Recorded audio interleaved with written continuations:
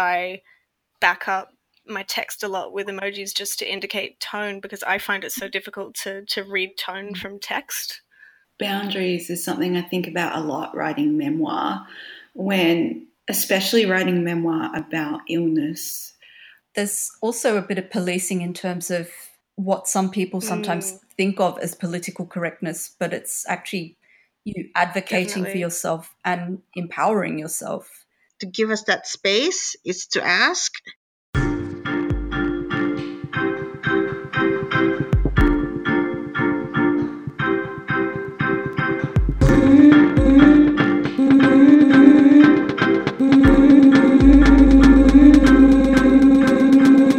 Welcome. I'm Izzy Roberts-Orr, Artistic Director of the Emerging Writers Festival, and you're listening to the Digital Writers Festival podcast.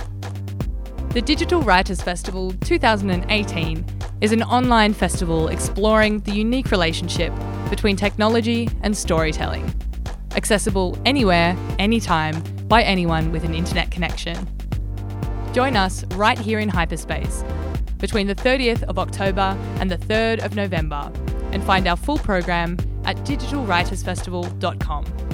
Come in, get comfortable, and get curious as we hear from storytellers and artists from across the World Wide Web.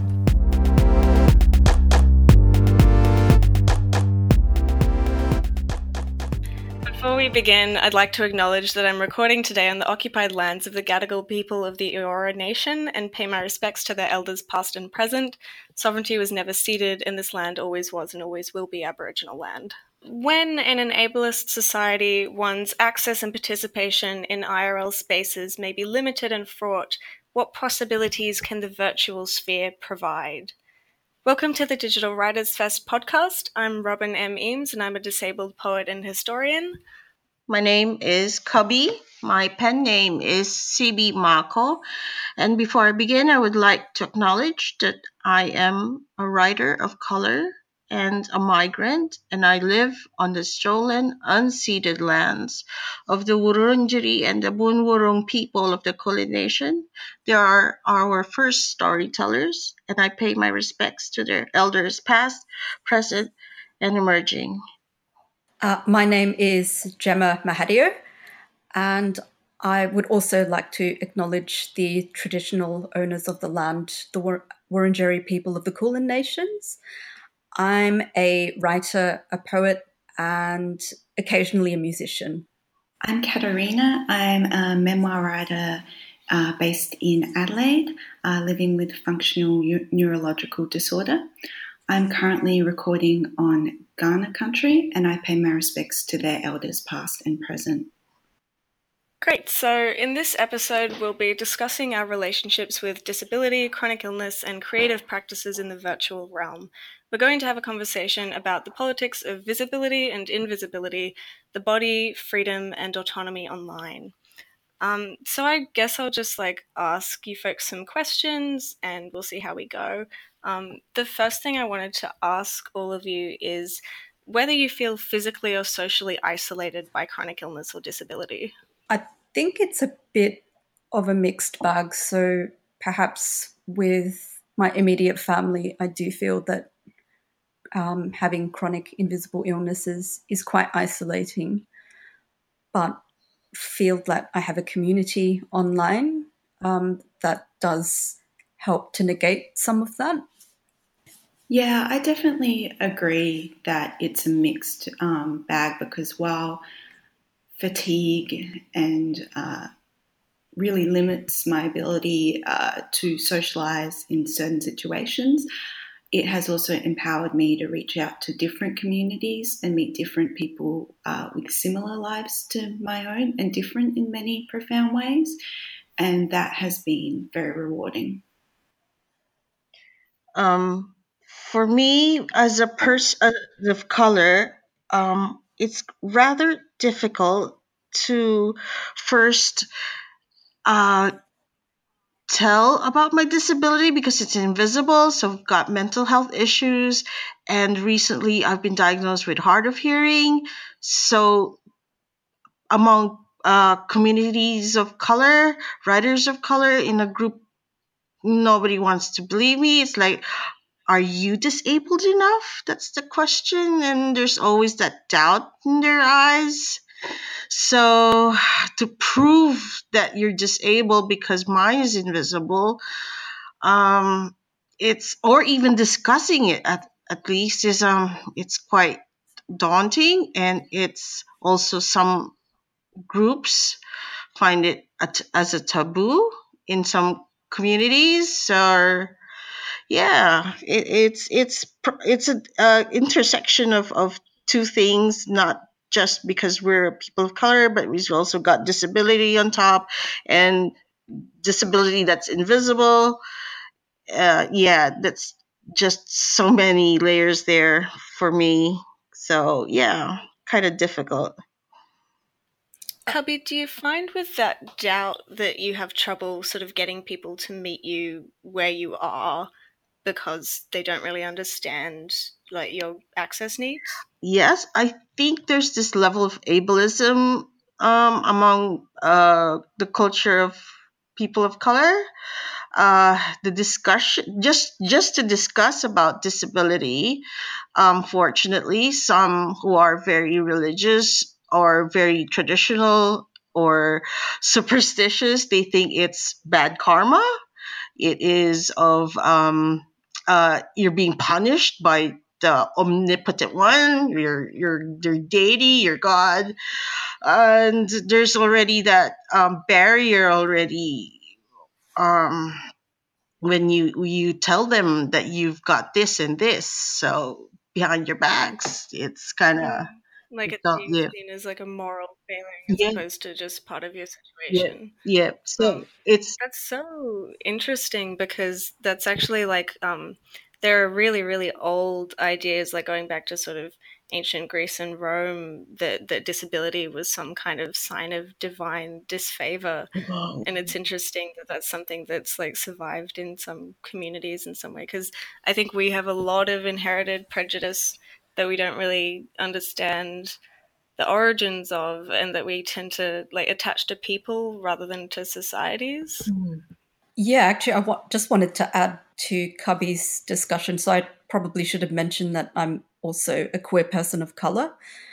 And both my parents actually work in pub, or used to work. They retired just this year and last year.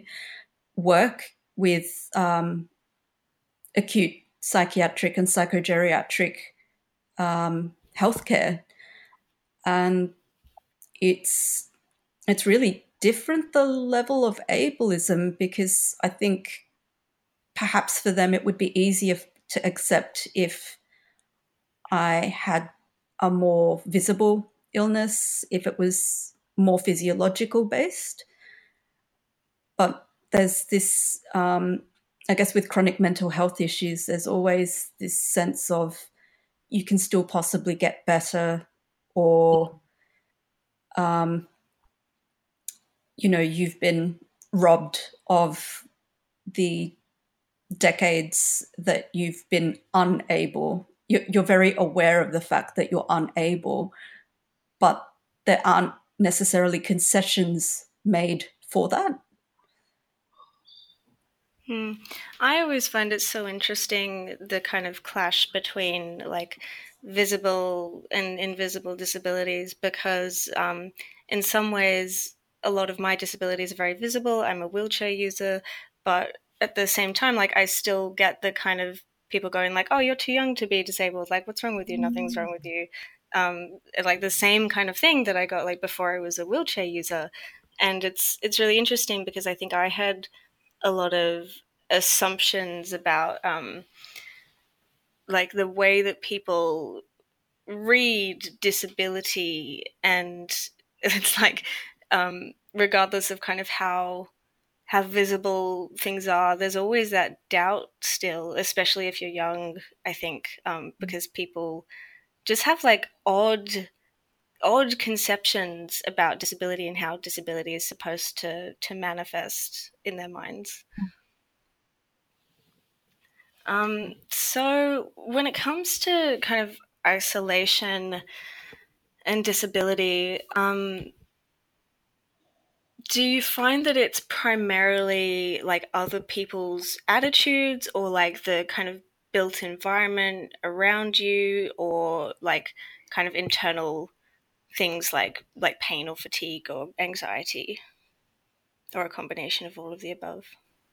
For me, it's definitely a combination of all of the above.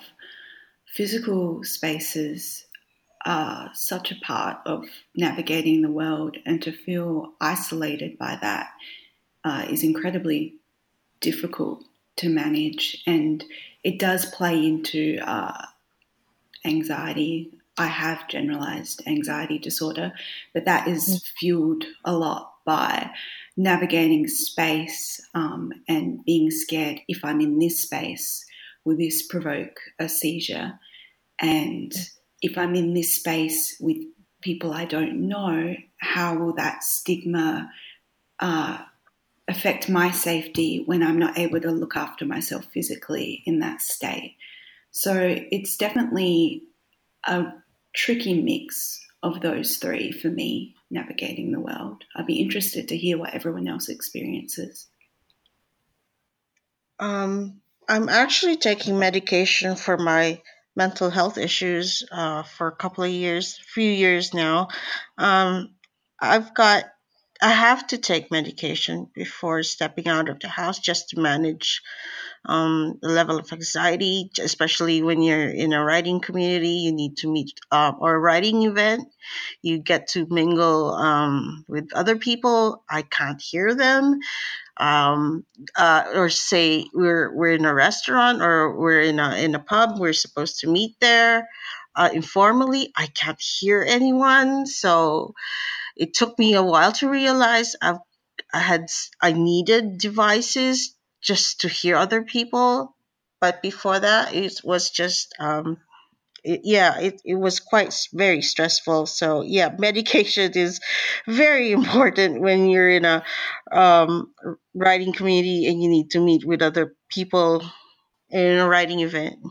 My hearing is fine, but my audio processing is really dodgy, and like I definitely get that, like especially in crowds, and it's just so much harder to keep track of like when multiple people are speaking, and if there's like a lot of sensory input in the environment, like if it's just like bright or crowded, and it means that like I think people often sort of jump to assuming that you're just like being rude or uninterested or not paying attention, and that itself is really stressful because like I don't know how to explain, like do I disclose before I meet every single new person like I'm not being rude, I just can't understand what you're saying at all. But yeah, it's tricky navigating social situations. Yeah, I definitely relate to that sensory input. If it's crowded and the lights are in a certain way that interacts with my brain, sometimes when people are speaking to me, my brain shuts off their voice, so I can't hear them at all.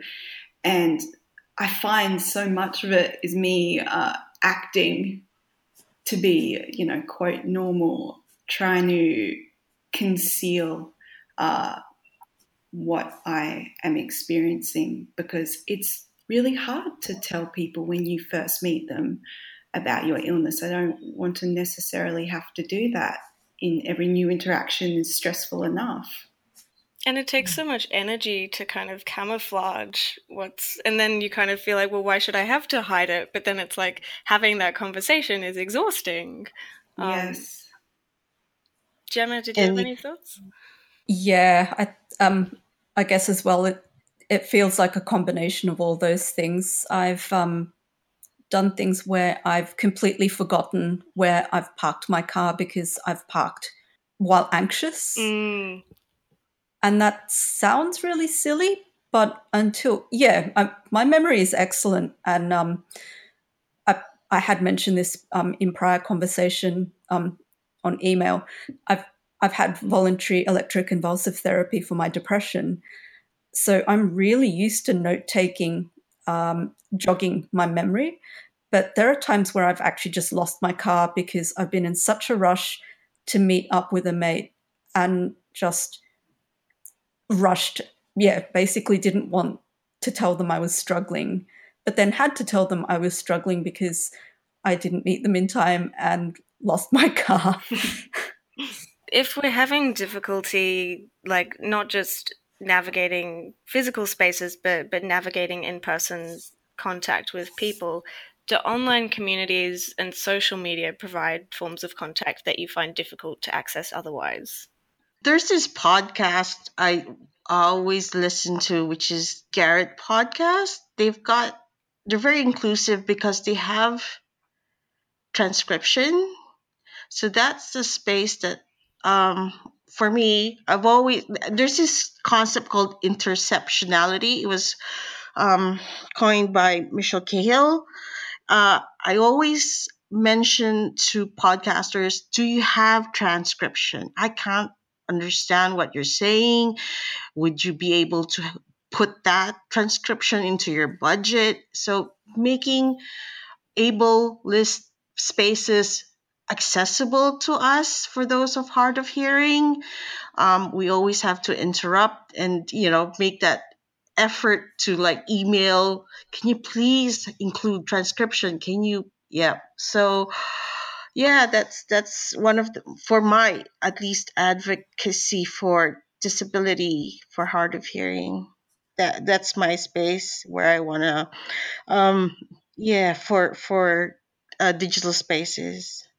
I find it's always such a relief when there's captions on videos, because it just makes it like so, it's kind of impossible to engage otherwise.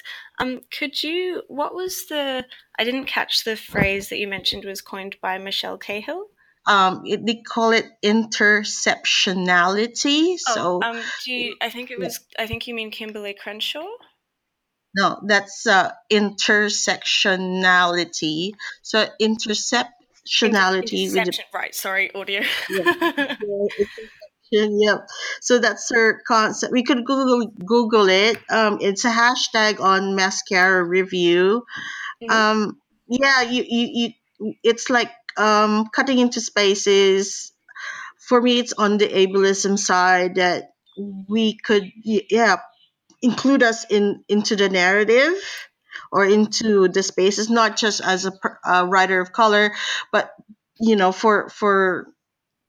for disabled individuals as well. For example, in Footscray Arts, when we have an event, is it accessible for wheelchair? We have to ask that, or will we include, or like for example in Melbourne Writers Festival, I've asked for, can you include please an Auslan interpreter so that other people could also attend the event, so other people who are hard of hearing or deaf, so make places accessible for everyone.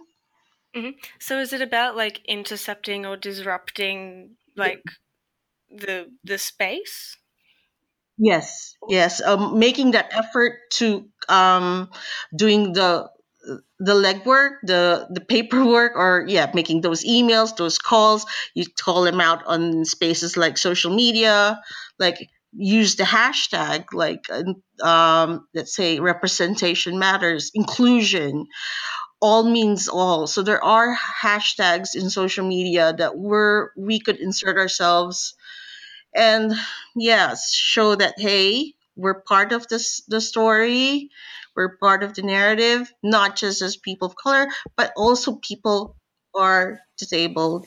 I just find it such a relief when like other people do that asking, because for myself, like having to, being invited to things and then having to always ask, like, is the venue wheelchair accessible? Like, does it have stairs? Are the doors wide enough for me to get through? Like, it's really tiring, and it's just like this constant reminder that like I feel like I don't really belong in those spaces to begin with, or like they weren't built with me in mind, or like the people inviting me like to a space that's inaccessible. I'm just like, I don't know what you want from me here. Like, is this like, am I being expected to actually show up, or and when other people do that asking, it's just, it takes all that expectation off, because a lot of the time as well, like when people respond, they're really defensive. Like they're like, oh, the building's old, we can't do anything about it. And I'm like, I just need a yes or no. Like I understand that a lot of spaces are inaccessible. I just need to have a yes or no. I don't want to have a big protracted conversation about it. Yeah, it's a lot of labor to continually ask and often not receive replies, in my experience, or responses to complaints. And when an aspect of your illness is fatigue, it becomes overwhelming, and you do want to retreat to your own space, which you know is safe. And that's why online spaces can be so important. Equally, they can be inaccessible in certain ways, but they also have the opportunity of being made by people with chronic illness, with disability, so by people who understand what it's like to be in a certain body. Yeah, well, I think we can curate our online spaces a bit more, whereas when it comes to kind of physical spaces, I find that I'm really reluctant to go places that I haven't been before, because I don't know if there's going to be like a step or a ledge or a really steep hill or a really narrow door or like carpet that's really difficult to get over, like, and all of those kind of unknown factors just like increase my anxiety, and it means that like the process of going somewhere new just involves so much more kind of thinking and anticipating, and sometimes like having to call up to ask about details of the venue. Whereas online spaces, it's like you know what you're dealing with. I still can't believe how much of it is not default. Even when spaces are accessible, it might not necessarily mean you can get to the loo with dignity, which is really astounding. Oh my gosh, places are so shameless about like they'll say they're accessible, then there just won't be an accessible toilet, and it's like, what? Like, yeah, it doesn't count. It doesn't count if we can't piss. Like, yeah. So do you find that online communities are significant in your social life then because of all of this? I think it's definitely pushed me to be more proactive in pushing some of my levels of comfort that are a bit more, I guess, that I can negotiate with. If I didn't interact with, for instance, as many Melbourne-based writers online or on Twitter, I might not make the effort to go to a festival and meet people who are actually interested in each other's work, which is, I guess, again, that I also feel like that's quite crucial to mental health.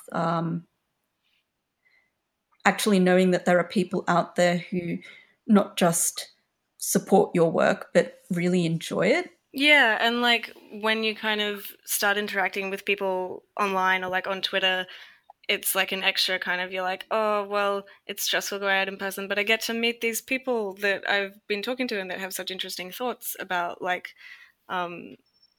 poetry or speculative fiction or archival work. Yeah, definitely. But sometimes digital spaces can be overwhelming as well. Mm-hmm. For me at least, people suddenly go quiet in a conversation when you insert yourself and say, hey, how about you include this, this, and this? And the conversation already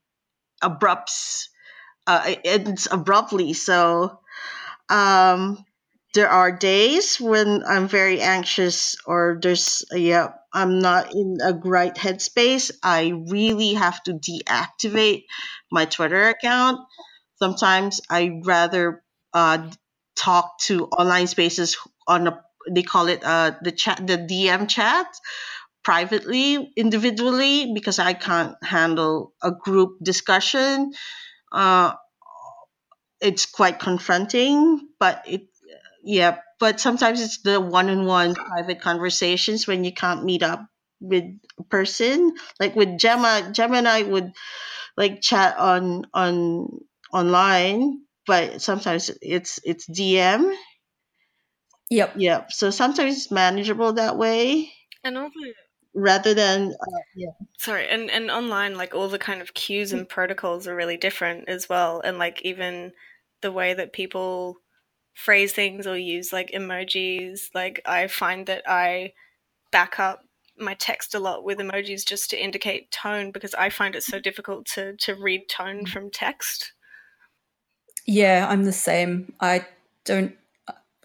I want to convey that if I'm saying something or cheerfully or in a positive way, I overuse exclamation marks Oh or my gosh. smiley And faces. that's like professional context, it's so stressful because I'm like, I can't use emojis in an email in a professional context, but how are they going to know I'm not being really like blunt and rude? Like I don't, and so it's just exclamation marks, but then every sentence has an exclamation mark and I just look really excitable. Yeah. Oh, so I was just going to say it's a shame that we still separate personal and professional when we're not machines. At the same time, I think We should be allowed to have definitely. emotions in professional communication. Definitely. Although sometimes it is nice to kind of have some barriers between like your social life and your work life. And like when all of your interactions are online, it can make it hard to sustain those boundaries. Katarina, did you have any thoughts there? Yeah, definitely boundaries is something I think about a lot writing memoir, when especially writing memoir about illness. Often I'm writing something that a lot of my friends or the people I interact with daily don't know. And I suppose there's a comfort within that, in that professional writing space. Perhaps if I'm, speaking here, people know I am ill, and having to be open about that is much easier in these online writing spaces than it is every day. Yeah. Although the boundaries do get very murky sometimes. It feels like I'm writing up my own medical file. Yeah, I always wonder as well, like when I'm kind of speaking publicly about like disability or healthcare, or like I'm criticizing like inadequate healthcare, and then I'm like, if I'm doing this in public spaces, like what if my doctors read this? Like, is this going to compromise? Is this going to further compromise my inadequate healthcare? Like, yeah, if my psychologist says something really poignant, can I write it down and use it in an essay, or is that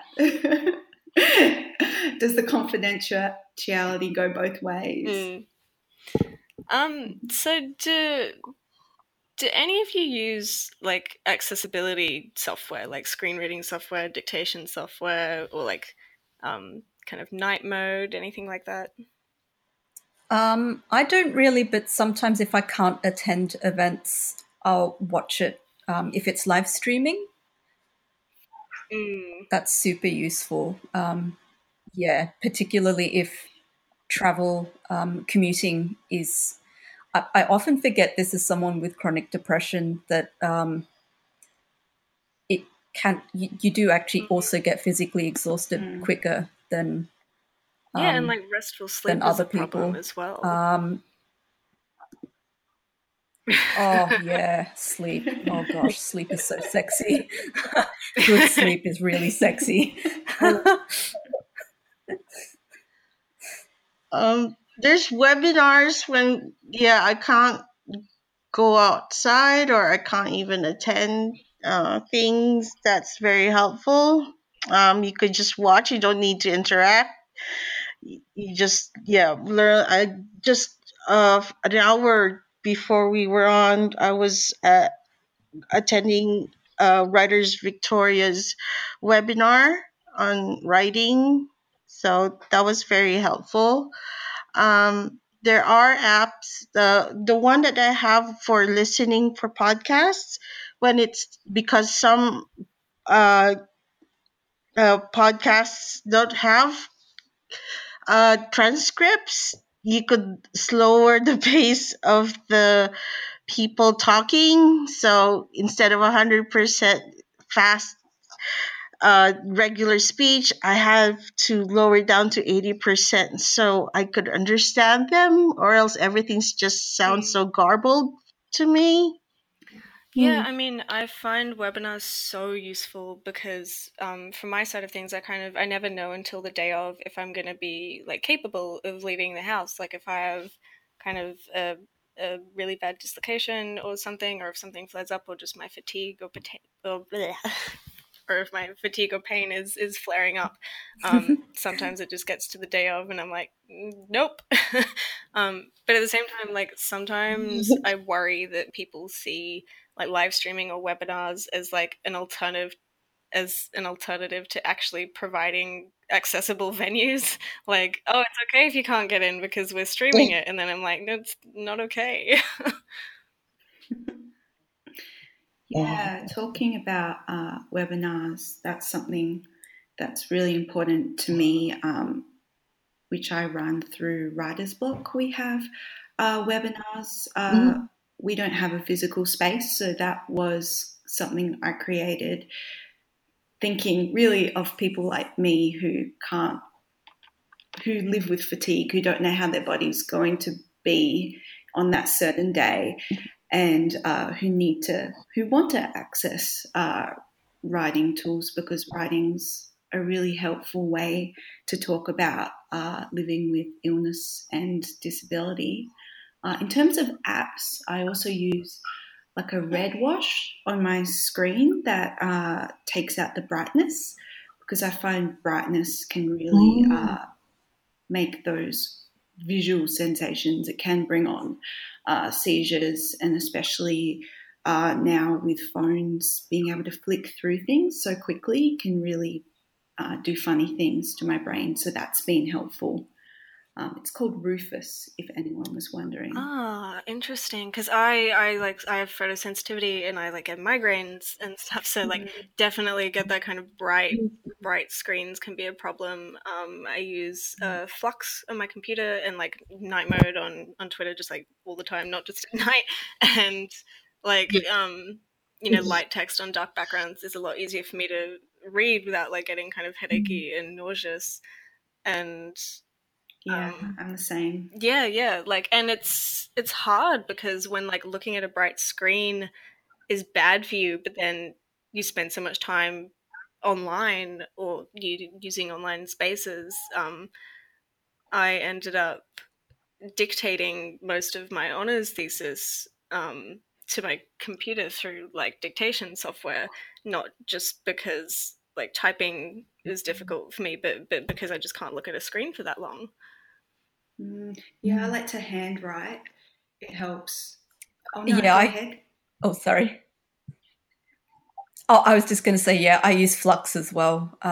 It really helps with winding down because of the nighttime. It turns off a certain brightness or spectrum of colors, and then they're just warmer. Yeah, it's the blue light is what it turns off because your brain kind of sees that and thinks it's daylight and thinks like, well, we're staying awake because it's daylight.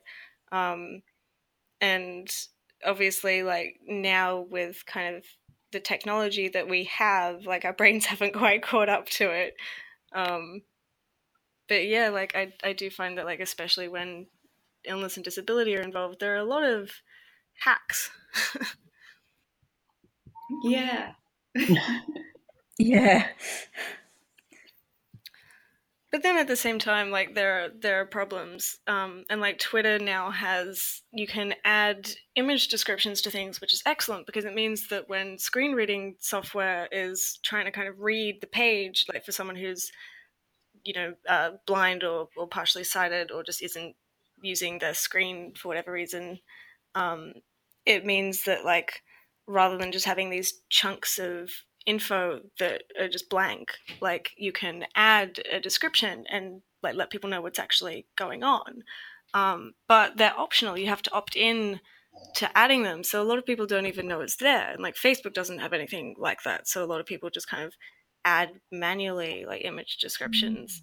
But I run a Facebook page and I get a lot of people going like, oh, what's the image description for? Like and they think it's kind of a bit creepy because I'll be like, if I've got a picture of myself and I add like Robin, a white wheelchair user who's smiling and wearing like red boots or something, and then people are like, oh, why you? They get very anxious about having described myself as white because, but also they just kind of think it's weird to describe elements of the image, like that I'm smiling or that I'm a wheelchair user, and then they feel the need to insist that they see me as a person and not a wheelchair user. And I'm like, can I be both? But just because people don't know what the purpose of that is, it's interesting how kind of defensive and anxious people get when they encounter people using online spaces in a way that they're not familiar with. Yeah. There's also a bit of policing in terms of what some people sometimes think of as political correctness, but it's actually you advocating for yourself and empowering yourself. I mean, it's just like you were saying about the wheelchair. It's a fact. It's part of your existence. Yeah, and especially you're describing something. Especially when it's relevant to the post. Like if I'm writing a post about like, you know, interactions I've had as a wheelchair user, like if someone is blind and reading the post through screen reading software, if the context I've given to the post is that I'm a wheelchair user, and you can tell that from the image, if they haven't got the context of the image, then that's why I'm writing the description. But people kind of get very funny about like acknowledging things and like saying, you know, describing ourselves as disabled. And it's odd, I think, because it's another of those things where for me it's that weird simultaneous space of like hypervisibility and invisibility, because people don't want to think about it and they don't want to talk about it, but like when it's something that's kind of such a huge visible facet of your existence, like often for me it's the first thing people ask about when I meet them in person. Like before even asking for my name, they're like, what's wrong with you? And I'm like, that's nice. I don't know, lots of things.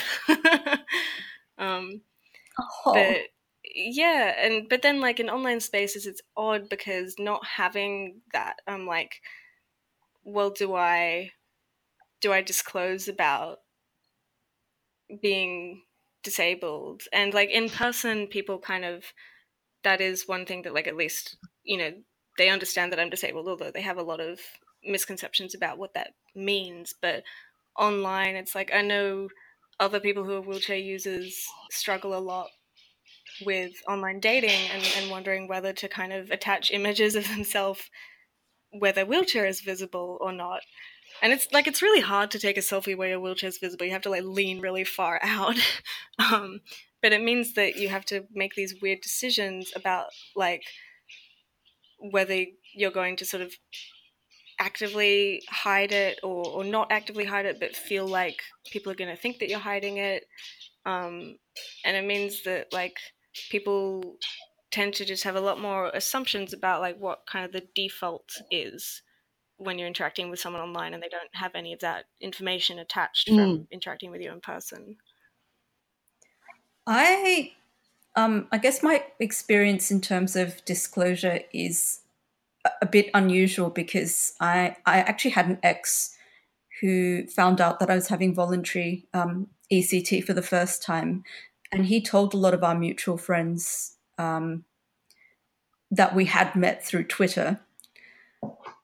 And one of the reasons I decided to be honest about just how acute and chronic my depression could get was because I figured it was going to be better and less stressful for me in the long run, having people know from me rather than having them talk behind my back about apparently how crazy I was. And it was difficult because I didn't get to tell people on my own terms. I basically had to tell them, no, look, I understand that you think there's a lot of stigma attached to this, and it's part of my reality. So there's not really much I can do about that. Yeah, I think people expect us to be ashamed in a way that sometimes we aren't. And then if we're not ashamed, or if even we're proud in some way, whatever that means for us, and often it just means like that we're embracing the life that we have, people get very funny about it. Yep, I've seen people roll their eyes at us when we ask for space to give us this inclusion. There's that hashtag, which I often use because I advocate on social media as well, on Twitter most of the time. That's, yeah, to give us that space is to ask. It's kind of difficult, and then when they do nudge, they do move for us, give us that space, it's reluctant. It's, yep, they don't even believe you, but yeah, okay, we give you your space. In a kind of, you have to be Oh, grateful we yeah. gave you space. So, oh, so it's a bit of a double whammy for us who are people of color and disabled. And by the way, I just want to do a shout out to a couple of friends from the west side of Melbourne, Pauline Vetuna and Hannah Walsh from Footscray Arts. They, yeah, they usually speak with them online, yeah, and they help me a lot as well. Discussing about disability. So, yep, they're also online advocates, creating that space for artists of color who are disabled. I think often online spaces are some of the only spaces where we kind of can platform each other and platform like voices that are usually like excluded or underrepresented.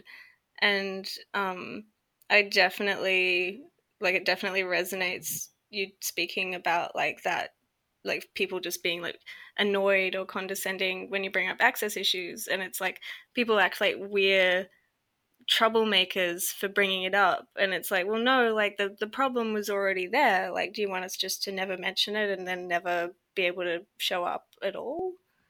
Katerina, you wrote. I was just gonna ask about, you wrote an essay recently in Overland that was excellent about an art exhibition that used like strobing, high frequency flashing, and made that space inaccessible. And it just sounded like your interaction with them trying to point that out was so frustrating. Yeah, because I think in that interaction, in bringing it up, I didn't want an apology. Because I had a seizure because of that strobing, but I wanted to be heard. Mm. And I was met with blank looks, like I was a troublemaker, and like I was disturbing something positive that was trying to be made by my presence. And that was difficult, and I felt very frustrated about it for a while, but writing about it really helped work through the idea of being present. And it came to a disclosure for me too, because I was with a friend who I hadn't really talked about my illness with, because I hadn't wanted to. And I felt quite resentful that because the gallery space hadn't flagged that there would be strobing in a room I entered, that I had to then disclose to a friend while experiencing a lot of seizure symptoms. So that was frustrating, and navigating those spaces can be very difficult, but there is a lot of power in being heard as a result of that too. Yeah, and like the process of writing about this kind of thing can be cathartic in itself, and I think often it's good because it means that we get to reach out to the people who are interested in changing, and it can kind of lessen that sense of just like hopelessness, like bashing your head against a brick wall, trying to like get people to listen. And especially when it's something like strobing, I just don't understand it. It's so dangerous. Like, seizures can be fatal, and I don't understand why the reaction would ever be defensiveness rather than like, oh my goodness, thank you for pointing that out. Yeah, definitely. Yeah, sure. So, Katerina, you wrote an essay in Overland recently about an experience where you were at an art gallery and one of the exhibitions used strobing or high frequency flashing lights, and it sounded like the experience of speaking to them about it was really frustrating. Yes, so there were a number of visual problems I had at that gallery, and there wasn't adequate warnings into that space, and it was difficult for me upon entering that space because it did provoke a seizure, and when trying to explain that, it felt as though I was a disruption rather than somebody being heard. And I was very conscious when flagging this that I wasn't expecting an apology, but I wanted to be heard. And I wanted for it not to happen again to someone else.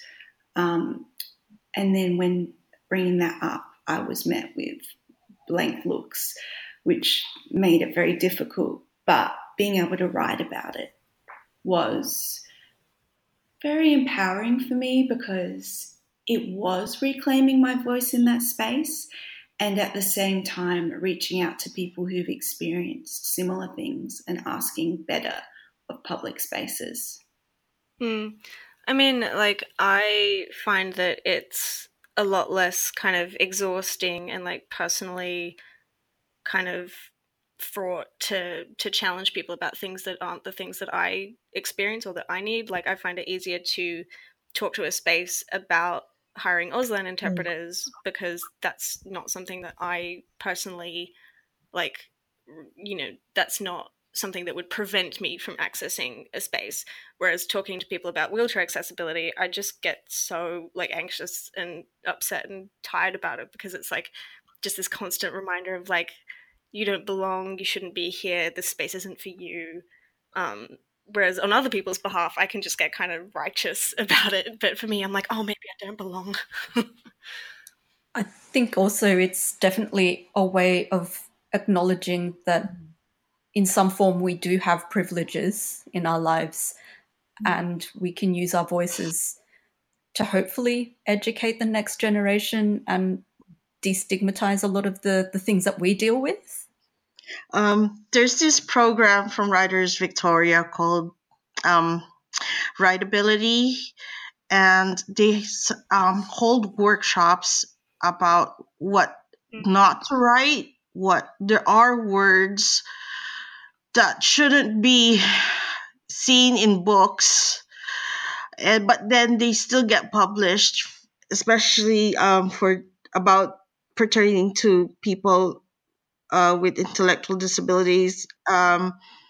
Apart being disabled myself with invisible disability, I've got a child with Down syndrome, so I really it really irks me as well. It's frustrating to see words like moron or idiot or imbecile in literary fiction or even in genre fiction that are published at this very time, at this year 2018. I still read them, see them. So I wish that Writers Victoria would give out that workshop to, or Access Victoria or Access Arts give out that kind of workshop to every writer or editor and stop writing words that demean disabled people. Yeah, I mean, so many of the words that we use as insults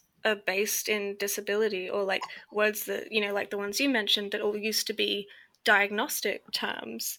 And I think a lot of people don't really realize or don't really kind of unravel what they're saying when like they'll say something that's, that's invoking intellectual disability or cognitive disability or mental illness, and it's like instead you can just say that someone's ignorant or oblivious or a bigot. Like, you don't have to use disability to insult people. Yeah, I'm surprised by how often people use labels of illness as self-descriptions in flippant ways. One I hear all the time is, I'm really OCD about vacuuming. No, so many illnesses are used as adjectives, and I encourage people to really think about how that makes people living with those illnesses feel.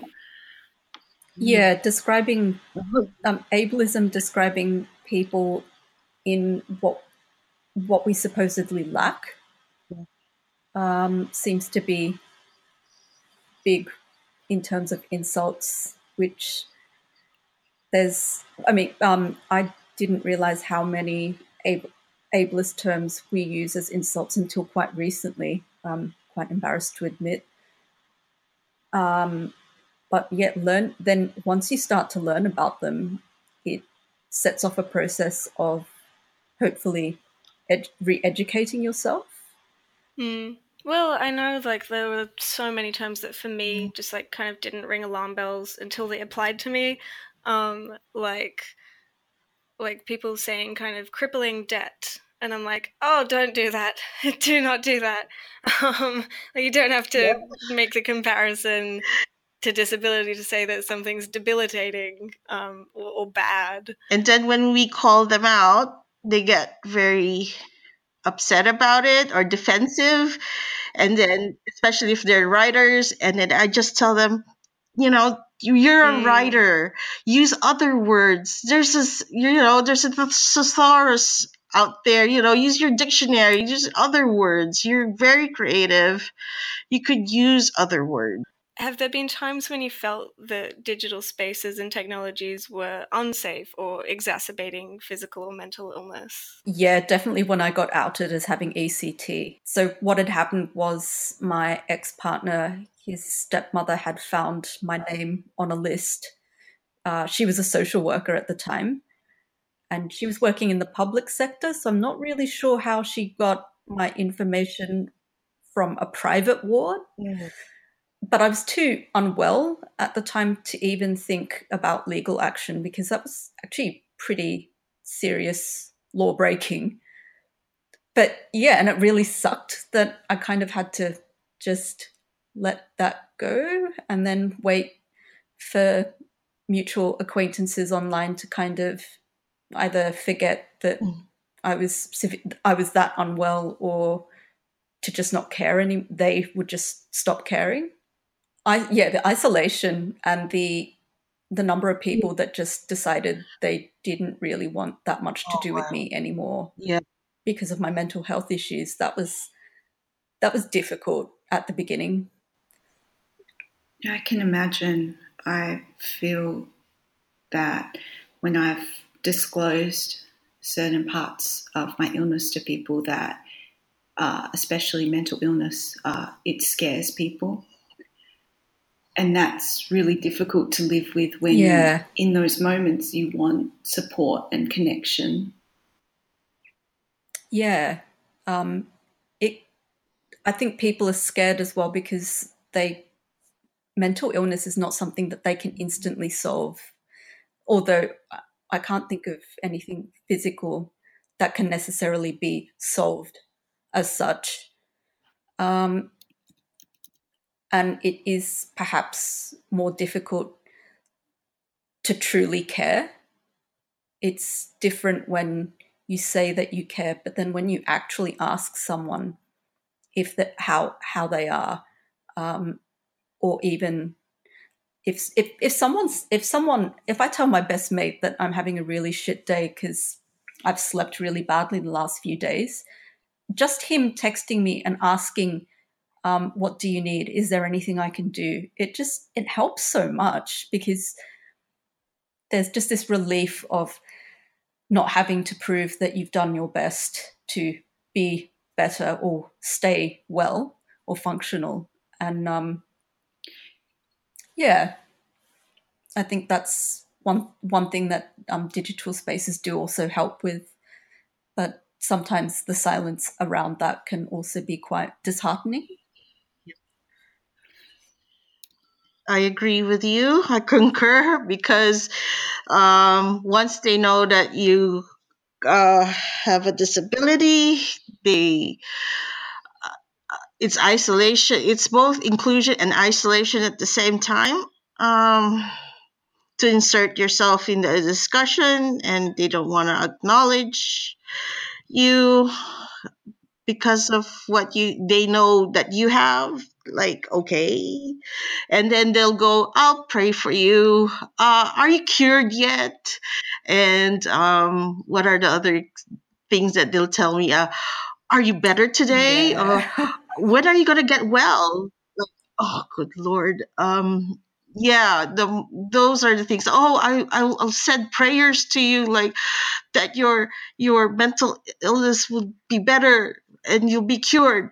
Or like my mother-in-law even told us that, oh, we'll pray rosaries for you because for the Down syndrome will go away. Like, no, that's not how it goes, people. Please. So yes, online spaces can be both inclusion, very we get the space that we want, we get that space, but sometimes it's a half thing. Also depends on the day. Yeah, I've also found So online yeah. spaces to be really helpful in really talking about in detail things that I can't necessarily talk to the people around me about, like medication side effects that doctors like to say, no, nobody experiences that. But if I'm in an online community and there are people there who are experiencing similar side effects, then it feels very validating. And just talking about those intricacies can be really such a blessing. That's so true. The sometimes the treatments can be differently debilitating in their side effects. Yes. And it can be quite lonely not having people to share that with. Yeah, and to feel heard to talk about those side effects is, incredibly validating. Yeah.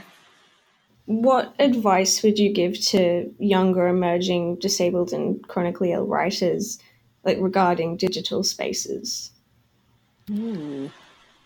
Okay, for me would be, if you're an emerging writer like myself, constantly ask for space. I know it's frustrating, exhausting. It's a journey, it's a long battle, but we have to do that, and you intercept and ask for those spaces. If in terms of technology, if there is you need the technology to have the space, if there are grants out there that would help us do the work that we need to do, I hope there is. There's NDIS, but unfortunately, not all of our. I don't know how NDIS would work in our area because it hasn't rolled out yet. That's called the National Disability Insurance Scheme for those who are listening outside of Australia. So, yeah, it's a long journey, and to have this space with digital writers is a good step. It's a beginning. I hope other producers, other programmers would give us the space as well. I'd say to emerging writers that identify as disabled to not be ashamed of stating what your access requirements are. And your voice is valuable. No one will have the perspective that you do. So it's going to be really hard, but yeah, have faith that you deserve to be heard and producing the work that you're producing. Don't be ashamed about how little or how much you're producing, because personally, I think health should come first before creativity, and you will produce your best stuff when you feel good about yourself and feel healthy. Took me a long time to learn that one.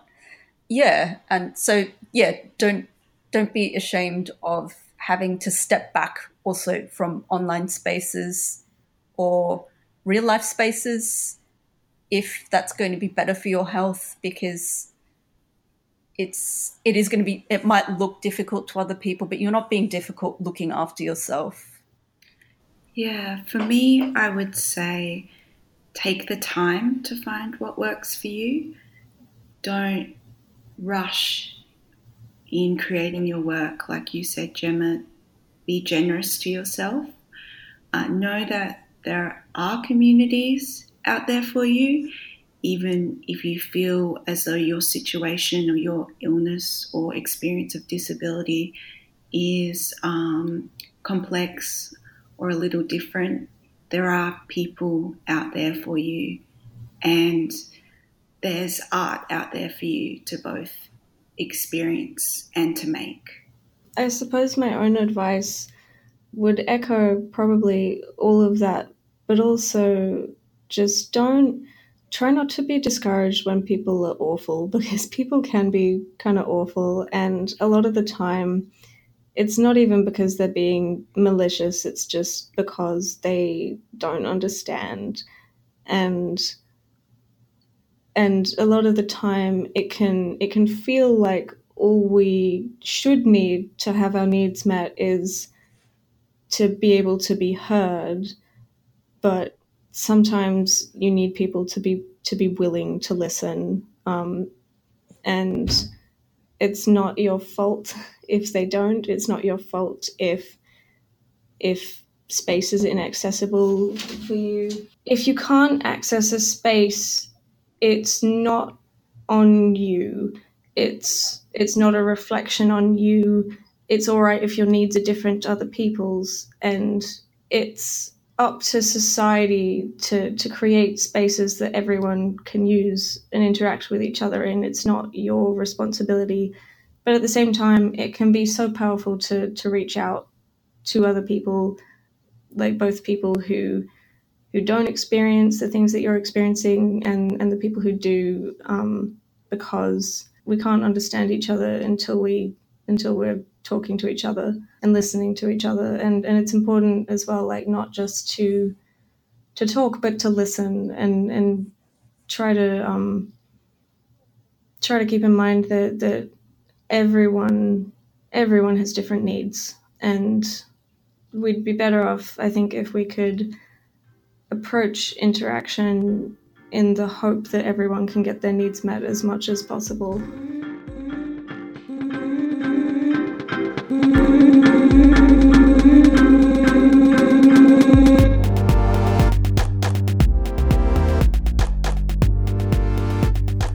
The Emerging Writers Festival brings you the Digital Writers Festival again in 2018. And you can find the full program live online now.